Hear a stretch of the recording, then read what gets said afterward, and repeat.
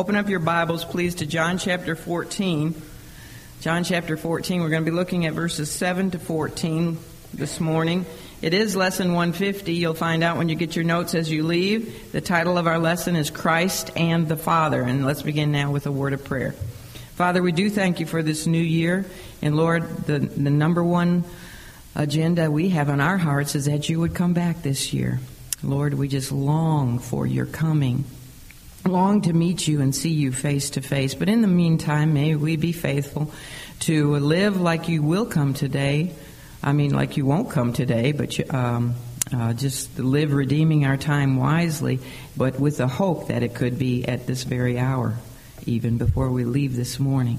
And may we not be ashamed at your coming. We know there is a reward for those who long for your coming, and we do, Lord. Living in this wicked world where there's so much pain and sickness and death, we just long to be eternally with you in those abiding places you are preparing for us even now. Now we ask that you would help settle our minds and focus clearly. And this is a difficult lesson. Help me to speak the words that you would have me to speak, and for the Holy Spirit to do his work, that we might have the understanding of this passage of Scripture that you would want us to have, Lord. And we do pray that Jesus and Jesus alone will be magnified and glorified, and that through him, Father, you would be glorified through what is accomplished in the next hour. And we do pray in the blessed, precious name of our Savior. Amen. Well, as you know, most of you know that we've been in the midst of looking at the third major sermon of the Lord Jesus Christ during his earthly ministry. He gave many sermons, but three major sermons. Do you remember what they were? We spent a year in the first one, Sermon on the Mount. That was the first major sermon. Second one we spent a long time in last year, which was the Olivet Discourse. Now, his third major sermon is the Upper Room Discourse. We're in the middle of looking at it. We're actually at the very beginning of looking at it. It's most often called the Upper Room Discourse, but technically, only the introduction of it, which we found in verses 31 to 38 of John 13, and the contents of John 14, only that part was spoken in the upper room. We'll find that they leave the upper room after he speaks chapter 14, and chapters 15 and 16 were given en route to the Garden of Gethsemane, and they believe that the Lord's high priestly prayer of John 17 was actually given as they entered into the Garden of Gethsemane.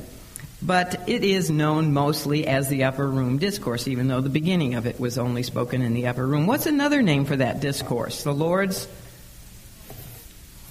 Farewell Discourse. And why is that? Well, obviously, because it's the last sermon, the last discourse, the last message he gave to his men.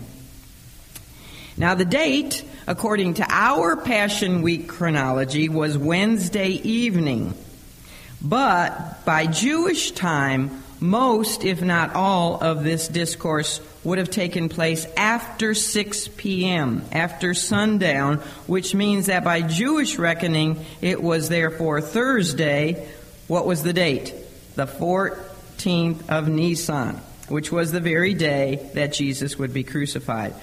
The Lord and his men have already celebrated the Passover supper together. He then dismissed Judas Iscariot and transitioned the Passover supper into what?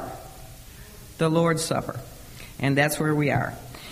And we're going to find, as we go through this discourse, and we'll be in it for a good while, we're going to find that the Lord Jesus dealt with the new relationships that his followers would have in his absence. He was soon to leave them. He was soon to depart and go back to his Father's house in heaven. And they're going to have some new dimensions that would exist in four critical areas of relationships. They were going to have a new relationship with God. They would be able to call him their Father. They were going to have a new relationship with him because he wasn't going to be physically present with them anymore, was he? They're going to have a new kind of a relationship with the Lord Jesus. They're going to have a new relationship with the world. The world had never hated them before. Well, it was beginning to hate them, but the world would hate them after his departure. Hate them big time because they represented him. They still hate us today. The world hates us and persecutes us. And then they would have a new relationship with God, the Holy Spirit, because for the first time ever in history, they would have a unique relationship with the Holy Spirit because He would come down and do what? Indwell them. He had never indwelt believers before. So we live in a unique period of human history as we live in the church age when the Holy Spirit indwells us. So, as we've already begun to see in our look at the first 6 verses of chapter 14, the Lord began His message to His very distraught men with words of comfort. When He moved into the contents then of chapters 15 and 16, He is going to begin to primarily instruct them. So He starts out with comfort in chapter 14. Then He instructs them in chapters 15 and 16. And the third thing He does in chapter 17 is pray for them, which is a good pattern for us when we're dealing with people, when we're counseling with people. First thing, comfort them in whatever manner you can comfort them, whatever they're going through a trial. If you're counseling with somebody going through a trial or something, tribulation, you comfort them. Then you instruct them from the Scripture. And what's the third thing you would do? Have prayer with them. Pray for them. Good pattern there. Now, in the last 2 lessons before our break, we looked at the great need for comfort that the disciples had at this time. Why did they need comfort? Well, they had heard Jesus speak of a betrayal by one of them. They had never heard that before. They knew He was going to be betrayed because He had predicted that, but they didn't know it would be by one of them. Then He talked about His very soon departure from them and of their inability to go with Him wherever He was going at that time. I'm leaving you, but you won't be able to follow me yet. And then they had heard of Peter, their leader's denial of Him before the next sun rising. Now, Peter would deny the Lord 3 times? That's incredible.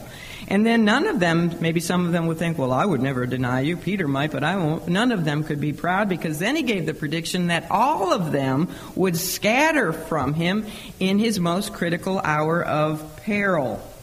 And they were disturbed beyond measure. All this came, like trigger fashion. Boom, boom, boom. One thing after another. And they were just disturbed beyond measure by all of this unexpected news. Remember how we talked about not liking unexpected bad news? None of us like that. And their hearts and their minds were just as troubled as they had ever been. None of it made sense to them either. None of this news made sense to them because it just did not mesh with anything that they had ever heard or ever been taught in their whole lives about the coming Messiah. Now, they did believe Jesus was the true Messiah. But what had they heard all their lives about the coming Messiah? That He would come and stay. Right? He wasn't going to come and die and depart. They believed, as they've been taught, that He was going to come and set up His kingdom. So everything He's saying just does not, mesh with their preconceived ideas about things. So they simply couldn't reconcile all of this bad news with His messiahship. And they wondered and they worried about their future without Him. Whatever would they do without Him? He had become everything to them. And what about His enemies? If they were going to kill Him, what was going to happen to them? Would they too die without His protection? So knowing of their troubled concerns, Jesus, who, if you think about it, could have really been justifiably concerned about Himself, because He knew all that He was going to encounter in the next 21 hours, right? He could have been really wrapped up in His own problems, but instead He reached out with soothing words to bind up the broken hearts of His men. And He said what? Let not your hearts be troubled. You believe in God, believe also in me. He was telling them as they trusted God, who they had never seen, now they were to trust Him, because soon they would no longer be able to visibly see Him either. That was quite a monumental statement. Trust me, believe in me, as you believe in God. But He went on to tell them that His separation from them would not be permanent. Now that had to comfort them. Oh, good. All right, Lord, you're going, but you're not going to be gone forever. You're going to return. And then He gives them the purpose for His departure is to what? It's all about them. I'm going to prepare an eternal dwelling place for you in my Father's house. And then I'm going to return personally to escort you there. And forever, throughout all of eternity, there will be no more sad goodbyes. No more farewells. Isn't that wonderful to think? Isn't that comforting? In a world where we're constantly saying goodbye to loved ones and friends? No more graves, no more funerals. And then I love this in verse 2. He said, if it wasn't true, I wouldn't tell you. I'm truth personified. If this was not true, I would not tell it to you. Claim that, ladies. Cling to that. Jesus wouldn't tell us something if it wasn't true. What is he doing right now, the great carpenter? Building places for you and I.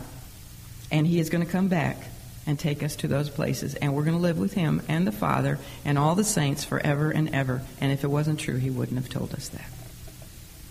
So he comforted his distressed men by telling them to trust in his person, though unseen, and to trust in his promises, though yet unfulfilled. And isn't that what we do? We've never seen Jesus, and yet we trust him. Not all of his promises are fulfilled, and yet we believe in his promises. And then, in response to a question that was posed by Thomas, remember? Doubting Thomas, poor guy, always has that adjective in front of his. Thomas, in verse 5, Lord, we know not whither thou goest. Well, he wasn't listening very well, was he? Because he just told him, I'm going to my Father's house. But Tom says, Tom, I know him really well, you know. Didymus, Tommy boy said, Lord, we don't know where you're going. And we don't know how to get there. Well, in response to that, the Lord told them to trust in him, even though his claims were very unpopular. Trust in his person, though unseen. Trust in his promises, though unfulfilled. Trust in his claims, though unpopular. What did he go on to say? He told them, and this is a very unpopular, dogmatic statement to the world. They do not like this statement of verse 6 at all, do they? When Jesus said, I am the way, the exclusive way, the way by which men reach the Father.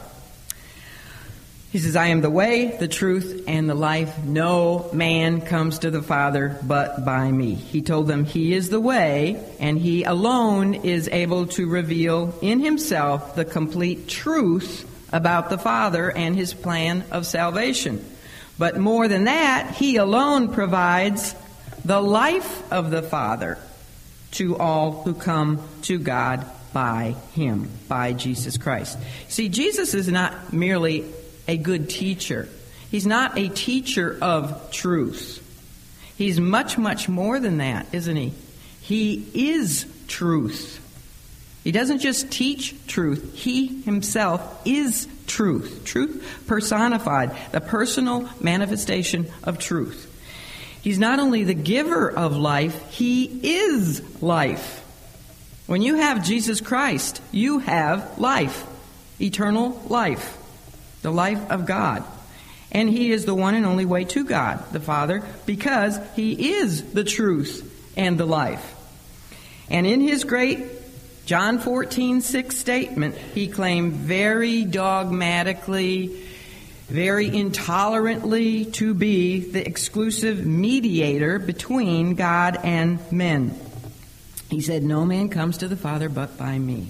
That's a very intolerant statement, which is very unpopular in the world today. Always has been unpopular, but it's very unpopular today because it just is not tolerant and it's not politically correct. How many of you, I was nauseated when I was watching the memorial service that they had for the victims of the Tucson, Arizona shooting. How many of you watched that memorial service? And it began, with this man who was from some Indian tribe there in Arizona, holding a feather in one hand, had a bandana on his head and long hair, but he prayed a completely, totally pagan, New Age, pantheistic prayer, which had to have been sanctioned by the authorities of Washington, D.C., because they have to know everything that is going to take place. They get all the speeches and everything ahead of time. And he prayed to Mother Earth, and he prayed to the forces of the North, the forces of the South, the East and the West. I mean, totally pantheistic, horrible prayer. If one of my loved ones had been killed in that tragedy, I would have gotten up and left right then and there. And there was hooping and hollering, and it was more like a pep rally than a memorial service. It was nauseating. But that is accepted in our university systems across this nation. I think back to our founding fathers. They came here, and what did they do? They shared the gospel with the Native American Indians. And now we're letting the Native American Indians lead our national programs with their paganism. I mean, things are just totally topsy-turvy. Yes, there was a lot of scripture given, but I'll tell you what, if somebody had opened that service with a prayer and prayed it in the name of Jesus Christ, the one and only mediator between God and man, the one and only Savior, everybody would have been ricocheting off the walls. That's all the news would be telling us about. But everything passed over that little horrible prayer at the beginning of that service. Anyway, I get on my little high horse. Well, I know I am. There is only one way. God is so holy that all men are guilty sinners in His sight. There is none righteous, no, not one. Sin is so sinful that no mortal man, woman, young person can make satisfaction for it. There is nothing we can do in our own efforts to ever get to God. He had to come down to us to show us the way. Remember how we talked about the fact that a God of love doesn't just let men flounder around looking for the way. He has shown us the way. He has given us the way. He's told us the truth. And He sent it not only in the written word, but He sent us the living word, His Son, to show us the way. There must be a mediator, because we can't, like they tried to do at the Tower of Babel. It's so ridiculous. God looks down and just laughs at man's ridiculous little efforts to get to Him. There has to be a mediator. There has to be a kinsman redeemer. There has to be a ransom payer, a savior, a redeemer between ourselves and God, or we would never be saved. No hope without one. There is only one door. Remember how there was only one door in Noah's Ark from safety from God's judgment, God's wrath. There's only one door. There's only one way. There's only one bridge, one ladder between heaven and earth, and He is the crucified, resurrected, ascended Son of God. Period. Mother Earth will never get you into God's presence. Mother Earth is a tangible. Earth is made out of dirt, and this earth is just matter and water. It's like idol worship, isn't it? To worship the earth? Do you know how big that movement is? It's huge. And is particularly popular with the elite, the intellectuals. It's just crazy. Anyway, there's only one way, and it's Jesus Christ. And whoever will enter in by that way will be saved. But to him who refuses that way, that one door, you know what? The Scripture holds out no hope whatsoever. It says in Revelation, the unjust will be unjust still forever and ever.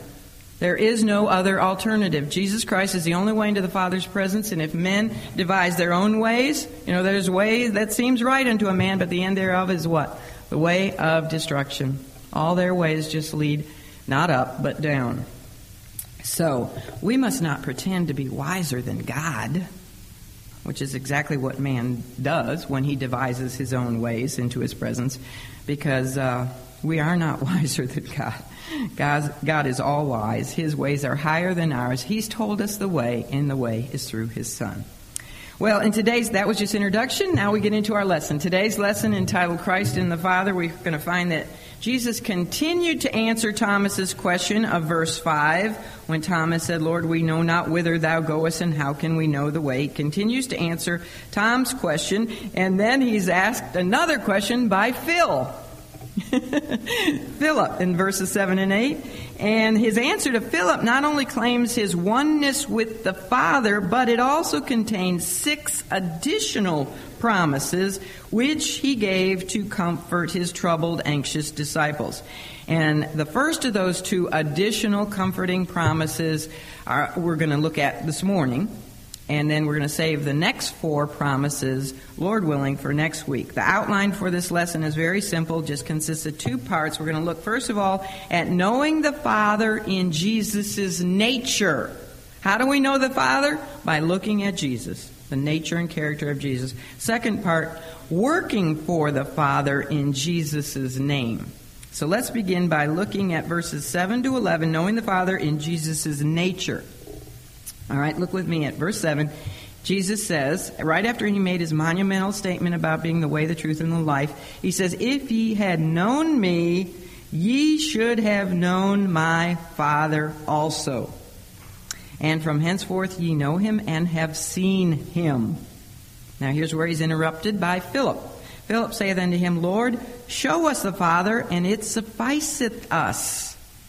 Jesus saith unto him, "Have I been so long time with you, and yet hast thou not known me, Philip? He that hath seen me hath seen the Father. And how sayest thou then, show us the Father? Believest thou not that I am in the Father, and the Father in me? The words that I speak unto you, I speak not of myself, but the Father that dwelleth in me, he doeth the works. Believe me that I am in the Father, and the Father in me, or else believe me for the very works' sake." All right, still answering Thomas's question of verse 5, to which Jesus had already responded by saying, I'm the way, the truth, and the life. The Lord went on to say, "If ye had known me, ye should have known my Father also." I think that's a fantastic statement, is it not? If you'd known me, you would have known the Father. God the Father. You know what we're doing in this Bible study? As we study for years and years and years of the life of Jesus Christ, what are we really learning about? God.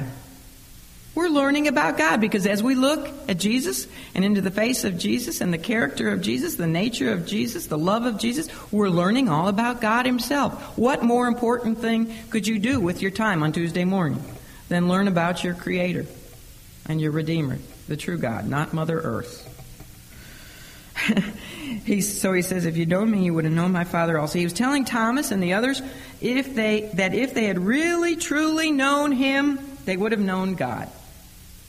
By and large, the Jews had totally failed to understand and to accept the deity of Jesus Christ, didn't they? The Jewish religious leaders, did they believe in the deity of Jesus? No, they totally failed to believe in in his deity, while the disciples really partially failed to believe in his deity.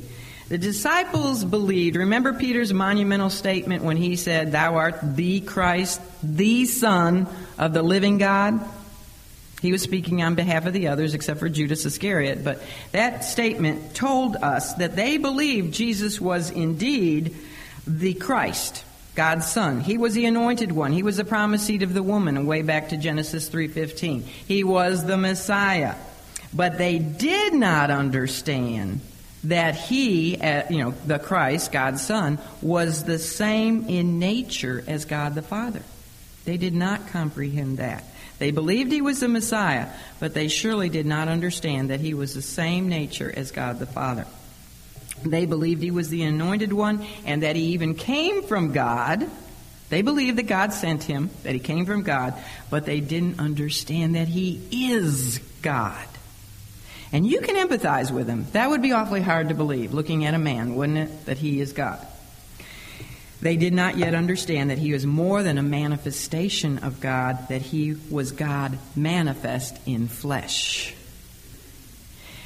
In one respect, when we look at the disciples, they knew very little. They knew very little. No wonder he called them his little children. They were like children. They knew very little before his crucifixion and resurrection, when compared to what they could have known if they had really been listening to his words with comprehension and spiritual ears, and not with all their preconceived ideas and prejudices and stopping up their ears when he said things they didn't want to hear. They knew very little when compared to what they could have known if they'd truly been listening. And they knew very little compared to what they did know after the Holy Spirit came and enlightened them on the day of Pentecost. You see, when the Holy Spirit came, it was like, those cloven tongues of fire that were on, it was like light bulbs. The light bulb went off, The Holy Spirit took the Old Testament scriptures that they knew very well, and he took all the words that Christ had been speaking to them for the past 3.5 years. He took all that, the things of Christ, and just illuminated it, and the light bulbs went off, and they got it. So they knew at this point in time, however, in the upper room, they knew very little compared to what they could have known. They knew very little compared to what they would know after his death and substitution. You see, they didn't really understand his purpose for coming at all. They didn't understand he needed to be the Passover lamb. They didn't understand that he had to die for their sins. They didn't understand that he was to be the substitution for them and for you and I on the cross. They didn't get that. So they're yet children in their understanding of spiritual things. However, from another perspective, when you look at these men, their knowledge of matters was much, much greater than the vast majority of the Jewish religious rulers, right? And when you compare them to the rest of the world, they were the most enlightened men on planet Earth. These rough, rugged Galilean fishermen and former tax collectors, they knew more than anybody else on earth because they did understand that he was the promised Messiah. So compared to everyone else, they were very enlightened. They believed that their master was the Son of the living God. So we have to be careful when we look at them from our advantage of hindsight. I'm always saying, well, they were really confused. But then when I do stop and think about being in their shoes or sandals, I realize I would have probably been in worse shape than them. But we do have a great advantage over them. So we have to be careful when we see them so confused and so ignorant and interrupting with their questions, etc. We shouldn't underestimate their faith. That took a lot of faith to look at just a man and believe so much about him. They knew more, really, also than they were aware of. Thomas's question, we don't know where you're going, and we don't know the way. The Lord refutes that by saying in verse 4, you do, whither I go, ye know, and the way ye know. See, they didn't know that they knew that they were already on the way to where he was going, because he is the way, right? They thought that, they just didn't know they knew as much as they knew. Does that make sense? All right. You see, their hearts at this point were simply doing a whole lot better than their heads. Now, the Jews had a lot more going on in their heads. They knew the Scripture inside out. Of course, they manipulated it for their own purposes, but their heads were a whole lot better than their hearts, right? But the disciples' hearts are better than their heads, and that is okay. That is fine and dandy because the Lord is very, very patient with our heads when our hearts are right. Did you know that? That's the main thing He's looking at. He takes far more account of heart knowledge than He does of head knowledge. And in fact, you can have, and a lot of people do, have lots of head knowledge. They believe about the Bible and Jesus, etc. But that's where it just remains, is in their head. And it hasn't moved that 18 inches down to their heart. So they're not really born again. They always say, there's 18 inches difference between heaven and hell. That's from removing the facts, internalizing them down to your heart. So don't feel badly if you don't feel like you know enough. That's fine. You don't feel bad if you feel ignorant about a lot of theological matters. We're all in the same boat. We could spend our whole lifetime studying this book and still be very ignorant about it. It's just so deep. But what we need to be doing is concentrate. We need to keep learning, line upon line, precept upon precept, and be patient, because eventually it'll come to us. And we know a lot more than we think we know. And you know what, ladies? You are some of the most enlightened people in this Mother Earth. You really are. You're more enlightened than probably 99% of the world's population.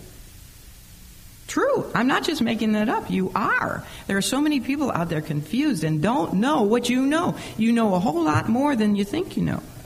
But don't be worried about what you know so much as concentrating on having a heart that is well-pleasing to the Lord, because He's very patient with us when He knows our hearts are right. Well, because the Lord had not yet died and not yet resurrected, and because the Holy Spirit did not yet indwell these confused men, Philip was unable to grasp what Jesus said in John 14:7, when He had said, if you had known me, you would know the Father also. So he made the request, Lord, show us the Father, and it will be sufficient for us. If you just give us a glimpse of the Father. Apparently, Philip was thinking to himself that it would be a lot easier for all of them to handle the Lord's departure from them if they could just have a glimpse of God. You know, just one little glimpse of God would make it a whole lot simpler for them to hold on to the promises of Jesus, that he was going to the Father's house. You know, if they could get a glimpse of the Father, then they would know that Jesus knew the Father indeed, that he was going back to the Father's house, and that he would return to take them there. So Philip thought that, you know, maybe just a quick glimpse of God like Moses had when he was tucked away in the cleft of a rock, you know, even just maybe seeing God's glory from the backside, that just that would confirm everything to them. There would be no doubt about Jesus' claims and promises, and Philip's heart would settle down. He would no longer be troubled. Now, by confessing his desire to visibly see the Father, we know that Philip failed to comprehend the fact that the Father had been revealed before him for some 3.5 years. Now remember, Philip was one of the original 6 disciples.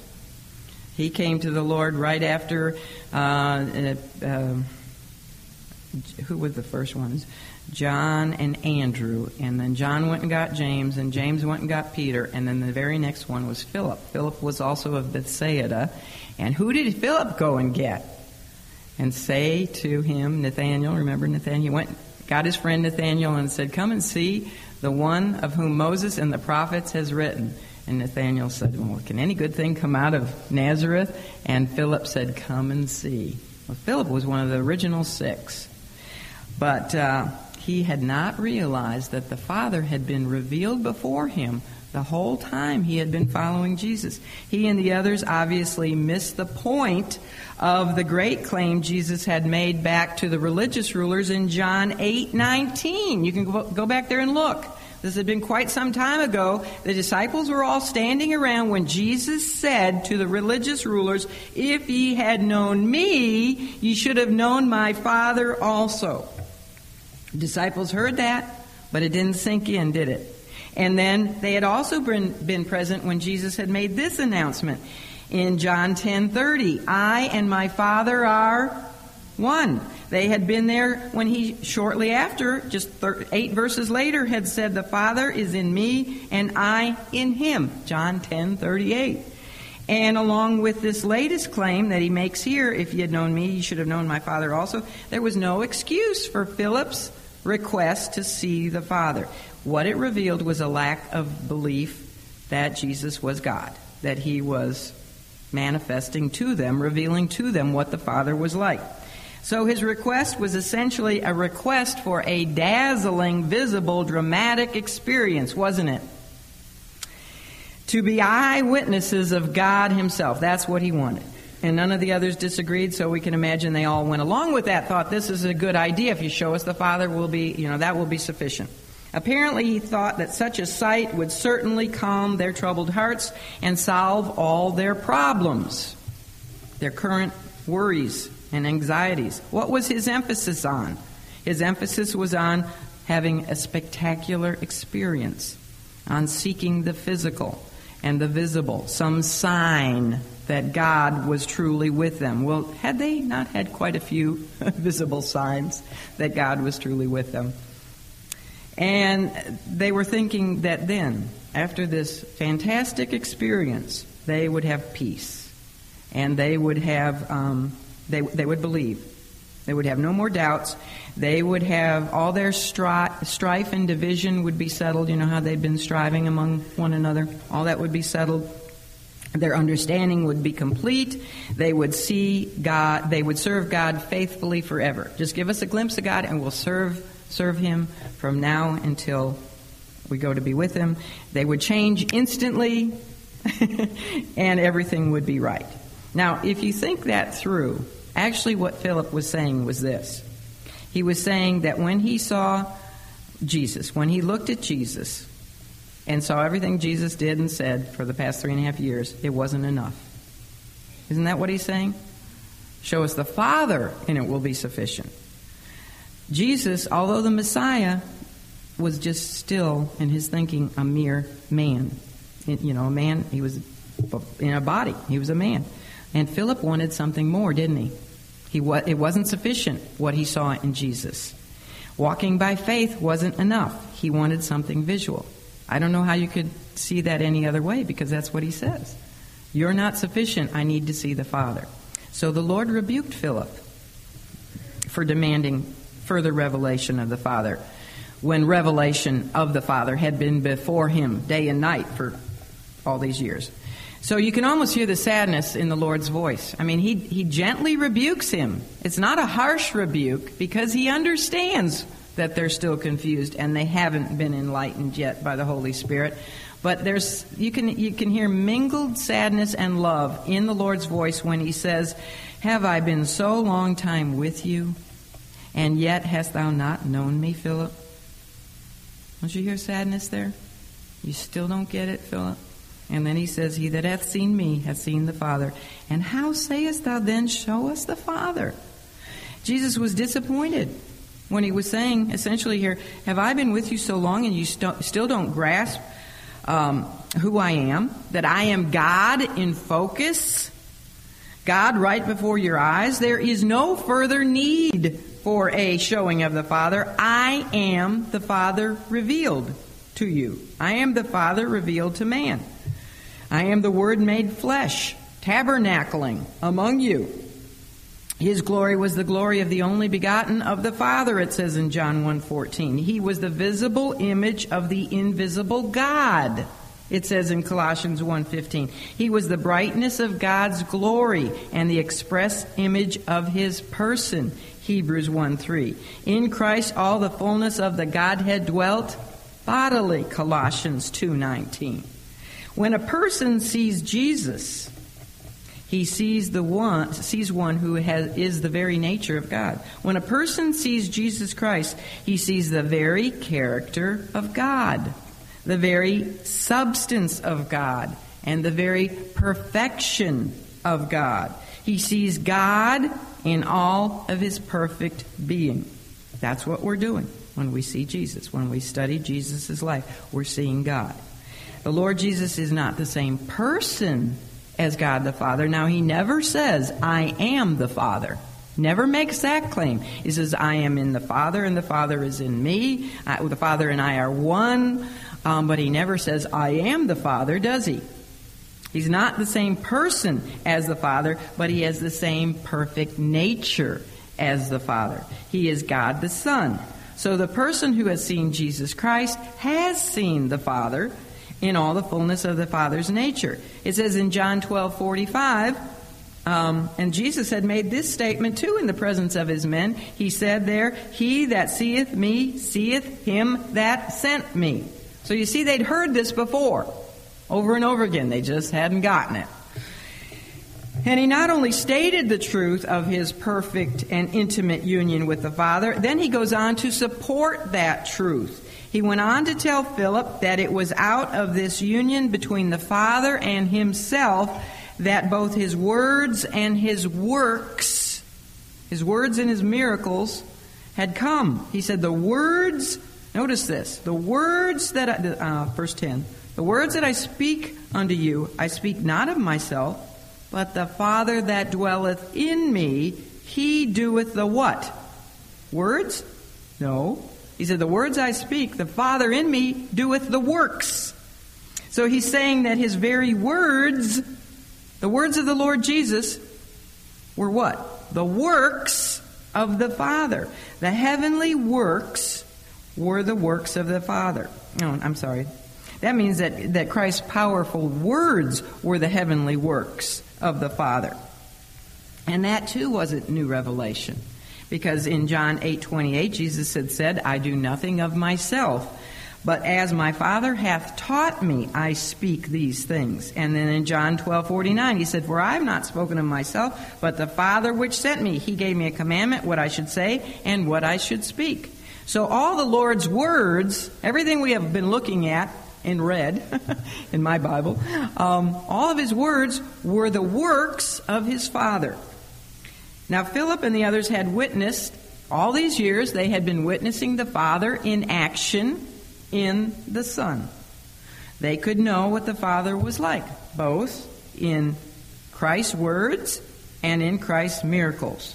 They could know all about the Father by listening to and looking at Jesus Christ. The Father was visible in every single thing the Son had done. They could know the Father because they knew the Son. He was in the Father was in Him. And theologically that is known, and it's hard to grasp it, isn't it? And you can't really quite wrap your mind around it, but theologically this is known as the mutual indwelling presence of God and Christ, which simply means that they each have the same nature, the same being, the same spirit, and the same mind as the other, but they are separate persons. Now notice carefully that he did not say that he didn't simply say that the Father's presence was with him, did he? He didn't say the Father is with me in everything I do and say. He said that the Father's presence was in him. And that's a big distinction. Not just with him, but in him. The mutual indwelling presence of God and Christ. Now in verse 11, he went on to tell Philip that if it was too difficult for him to believe he was in the Father and the Father was in him, then he and the others should believe because of his works. Not just because of my words being the works of the Father, but believe me for the miracles you have seen me perform. He said, believe me that I am in the Father, Father in me, or else believe me for the very works' sake. If the perfection of his person, now remember, they had never seen him sin. Not one little bad attitude or anything. If the perfection of his person and if the amazing wisdom and power and authority of his words were not sufficient for them to believe in his deity, then the works he performed surely should have been, because they were clearly works that only God himself could have performed. His works demonstrated his absolute authority and power over every single realm of life. Did he have power and authority over every kind of sickness and disease and handicap? Yes, he proved that. Did he have authority and power over nature? Yes. First miracle, he turned water into wine. How about when he walked on water? How about when he calmed a storm with just the power of his words? Peace, be still. How about when he... what else did he do that was in nature? Yeah, the withered, the fig tree, the fruitless fig tree. Fish jumping into nets. All those were showing his power and authority over nature. Did he have authority and power over the spiritual realm? Did even Satan have to obey him and the demons have to obey him? Yes, and he had proven that many times. And he even demonstrated his power and authority over man's greatest enemy, death itself. He also had demonstrated his complete control and command over every possible situation. There was never a question posed to him, never a dilemma brought to him, never a trick question brought to him that was too difficult for him. There was no issue that was too involved or too sensitive for him to deal with, and there was no circumstance that he couldn't conquer. And he had proven that over and over again. So Philip's request to see God was simply a weak display of faith here. None of the disciples needed to see any more evidence to prove that Jesus was God manifest. Philip and the others had heard his words, they had beheld his works, they had witnessed his glory. 3 of them had witnessed his unveiled glory there on the Mount of Transfiguration, right? And they had observed his perfection, they had experienced his love. They didn't need any more evidence to know that they were seeing God the Father. They had seen him daily for some 3 years. Not seeing God the Father, but seeing the revelation, the nature of God the Father. So let's move now and look at verses 12 to 14, working for the Father in Jesus' name. Starting verse 12, verily, verily, and that means, okay, listen up, this is really important. Of course, everything he's been saying is really important. How much more important it can be to say that I am the way, the truth, and the life. No one comes to the Father but by me. That's pretty important, right? And to say that I am if you saw me, you'd see the Father. That's pretty important. But now he says, verily, verily. So this is really important, guys. Verily, verily, I say unto you, he that believeth on me, the works that I do, shall he do also. Wow, we just talked about his works. They were pretty magnificent. Now he's saying whoever believes on him will do these works also. And greater works than these shall he do, because I go unto my Father. Wow. And whatsoever you shall ask in my name, that will I do, that the Son may be glorified. That the Father may be glorified in the Son. If ye shall ask anything in my name, I will do it. I just passed a sign on my way in that said, I should have written it down. God answers knee mail. Knee mail. That's cute, isn't it? I like that. After responding to both Thomas and Philip, the Lord merely returned to his original purpose of comforting his men with 6 additional promises that they could cling to in the crucial hours ahead of and days ahead of them. Now, he had started out with 2 wonderful promises. I'm leaving, yes, but it's only to go to my Father's house and prepare a place for you. And second promise, I will come again and receive you personally to escort you there to those places. And then he got interrupted. So he was beginning with words of comfort. And now he's been interrupted twice. He's answered those questions. And what he does now is he goes on with 6 additional comforting promises. First one is the one we just read about. I call it the promise of amplified performance. He reveals to the apostles the tremendous resource of power available to them through him because of the fact that he would be returning to his Father. He told them that they would not only do the works he had done, which were the works of the Father. They would do the works he had done, the works of the Father, but that they would do even greater works. Wow, that's quite a promise. Many have struggled with the meaning of this particular promise. How incredible could it be if the Lord's followers could actually do greater works than he did? Hadn't he just said that his works were evidence of his deity?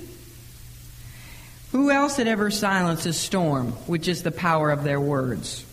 Or walked on water? Any of you walked on water lately? Stormy water? Don't tell me if you did. I won't believe you. Or raised a person who had been dead for 4 days?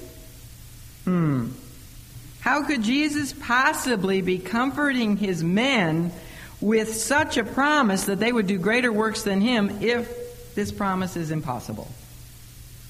Well, the fact is the promise is true. And his followers have done greater works than he did. Actually, the truth of Jesus' words here were proven on the very day of Pentecost, on the day that the apostles received the Holy Spirit. Peter, foot and mouth Peter, always getting in trouble Peter, opened his mouth on that day and preached his first sermon. Powerful sermon. Where did you get all that wisdom, Peter? The Holy Spirit, the light bulb went off. He preached a sermon, and how many people were saved? 3,000 people were saved. That was a greater work right there than Jesus had ever performed, because Jesus never saw that many converts in his entire earthly ministry. The key to understanding the Lord's promise here is found in his words, because I go unto my Father. When he was on earth, he never indwelt anyone. He was with men and he was among men, but he was never in anyone. He did not indwell anyone. However, when he returned to heaven, he sent the third person of the triune Godhead, the Holy Spirit, who does indwell believers. The Holy Spirit does what? He light bulbs. He guides, he instructs, he comforts. He's called the Comforter. He's the Spirit of truth.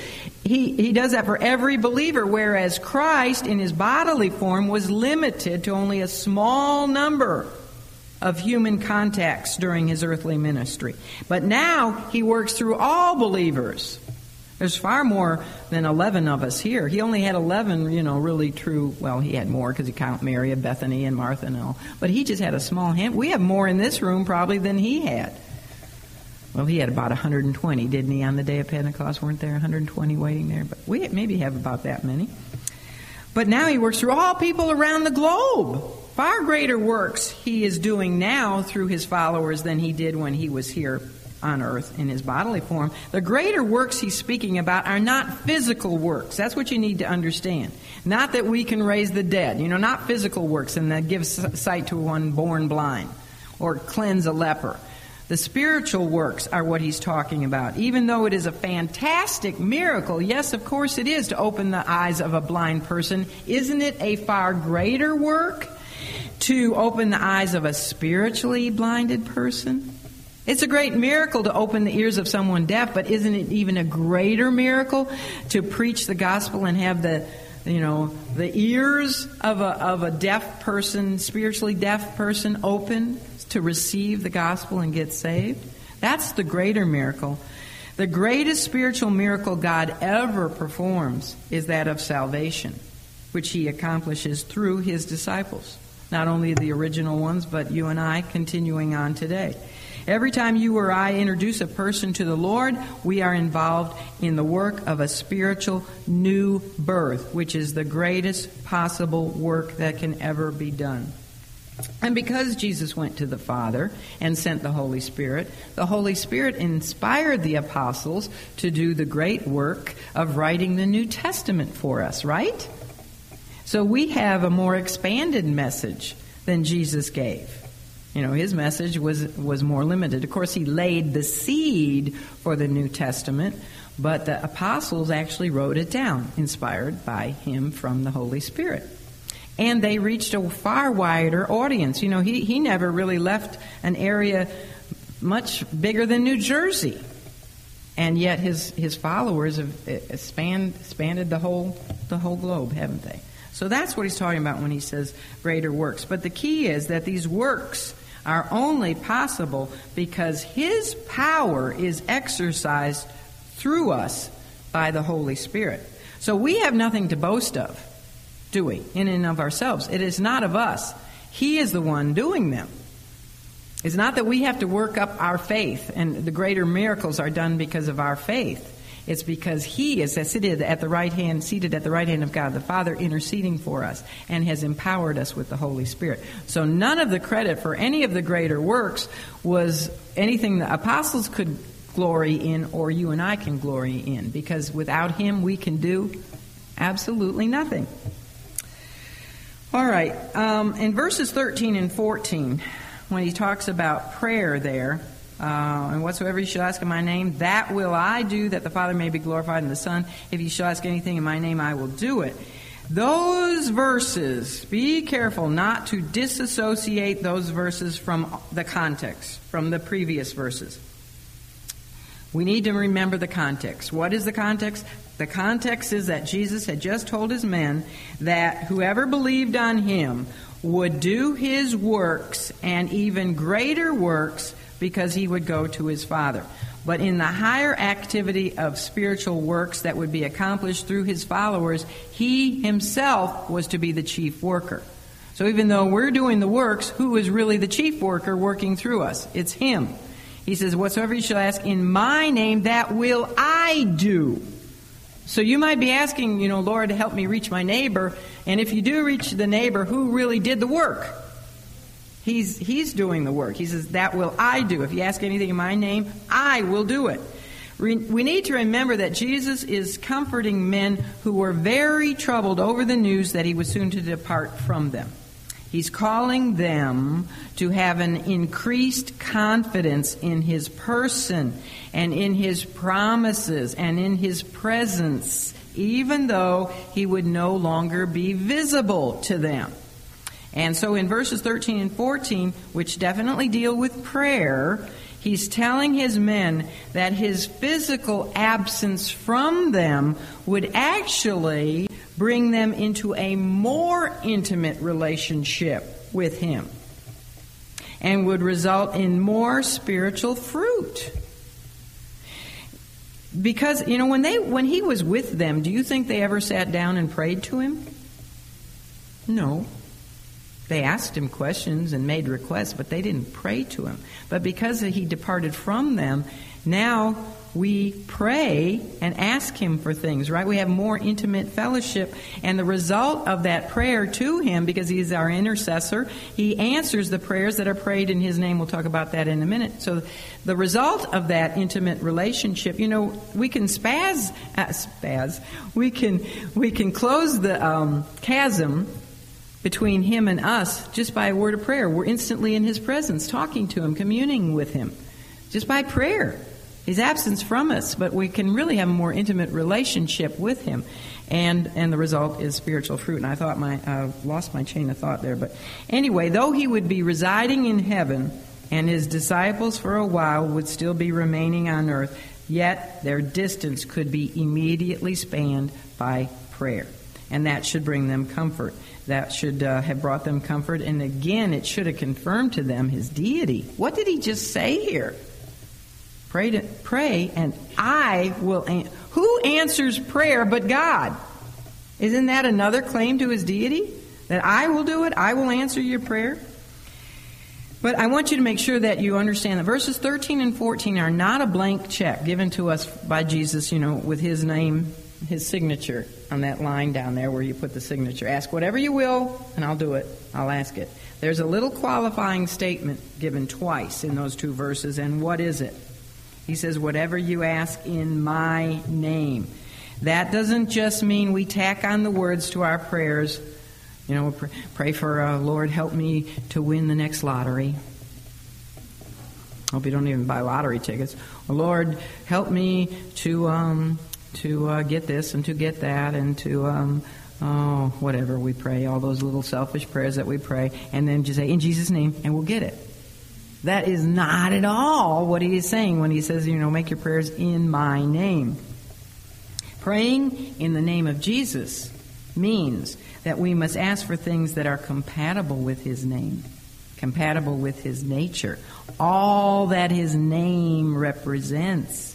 When we pray in Jesus' name, it means we pray for that which is consistent with His perfect nature. And when you think about that eliminates a lot of prayers. Would it be in His will for you to pray to win the lottery? No. Not even if you promise to give it to Him. Doing wrong to do right does not count. Now, that's a form of gambling. Our petitions are to be in keeping with all that Christ is. You don't pray, Lord, help me to get a divorce. That's not in keeping with the Scripture and with the nature of God. We are to ask for those things that magnify and glorify Him. For what glorifies the Son also glorifies the Father. To pray in Christ's name means that we pray standing in Christ's place, fully identified with Him. Think about what He would pray for, what He did pray for when we heard His prayers in the Scripture. Think about those kind of prayers. Would it be right to pray for the salvation of somebody? Yes, absolutely. Would it be right to pray for your own spiritual growth and maturity, and that you might be more holy, and that you might redeem your time wisely, and all those kinds of things? Yes. And when there are issues you don't know, you pray, nevertheless, not my will, but thy will be done, Lord. I don't know, how you would like. But I want you, however you answer this prayer, for you to be glorified in it. So even if you say no to me, or even if you deny my prayer request, I want you to be glorified in the answer. For your will and for your glory. And we can trust Him because we know that He works all things together for our good. So however He's going to, and I'm glad He hasn't answered a lot of my prayers over the years when I think back. Glad He did, because He knows a lot better than I do. Some of my prayers have just been my own manipulation of my own desires, but not what would ultimately be best for my loved ones and for me. And also, without Him, we would have no right whatsoever as sinful beings to petition a holy God for anything, would we? It's only because we plead before God the merits of His Son that we can enter boldly before the throne room of God. When we sincerely ask in Jesus' name, God the Father looks beyond us and He sees His Son as the real petitioner. So to ask in the name of Christ involves setting aside our own wills and bowing to the perfect will of God. When we pray with that in mind, we find that we begin to pray for things that really matter eternally. Selfish requests get eliminated real quickly. Christ's glory, not our own comfort, not our own greeds, not our own convenience, are to be the ultimate objects of our prayer. You know, even when we're in pain, Peggy, Judy, or suffering, we pray. How do we pray? Lord, if you want to heal me, heal me. But if that's not your will, then magnify yourself through me. Let me be a witness to others through this trial, through this pain. And even in death, you know, people on their deathbed can be the greatest testimony of all. Right, Terry? Don't you remember? I remember my grandmother's death and my mother's death, pointing to heaven at the last minute. You know, those are great testimonies to others left behind. Just magnify yourself through me, Lord. So in the midst of their distress and anxiety, and in the midst of all their punctured dreams and hopes, Jesus gave the disciples himself as the hope to whom they could cling. He assured them that he was in control because he is one in nature with God, God the Father. And he then assured them that things would not come to an end for them. They thought everything is going to come to an abrupt end because he's leaving. He tells them, no, that's not the case at all. You know what? Because I'm leaving, really, things are just going to start rolling finally for you guys. Once in heaven, he would send them the Holy Spirit, who would make it possible for them to accomplish greater works than even he had done while he was here in his earthly tabernacle, and he would answer their prayers asked in accordance with his name. So he's really comforting them. And he goes on to give them 4 more additional promises of comfort, and we'll look at those. Lord willing, that there's no more snow and ice next Tuesday. Let's pray. Father, thank you that Christ's promises in this chapter are still valid for those of us who are yet his disciples today. Although we don't have that benefit of the Lord's physical presence with us, we are so very privileged, uniquely privileged, to have his Spirit indwelling us. In so many ways we can know Jesus better than if we merely knew him from his physical presence. So, Father, help us to take comfort in Christ's promises here in John chapter 14, and help us to focus our energies not on worry and anxiety and on the circumstances of this life, but on accomplishing those greater works for his glory and thus your glory, and on petitioning him in accordance with his name, so that those greater works will bring glory through your Son. And Father, thank you that we even have the privilege to pray in the first place and to be heard by you because of our Savior, the Lord Jesus Christ, who is the way, the truth, and the life, and in whose name we pray. Amen.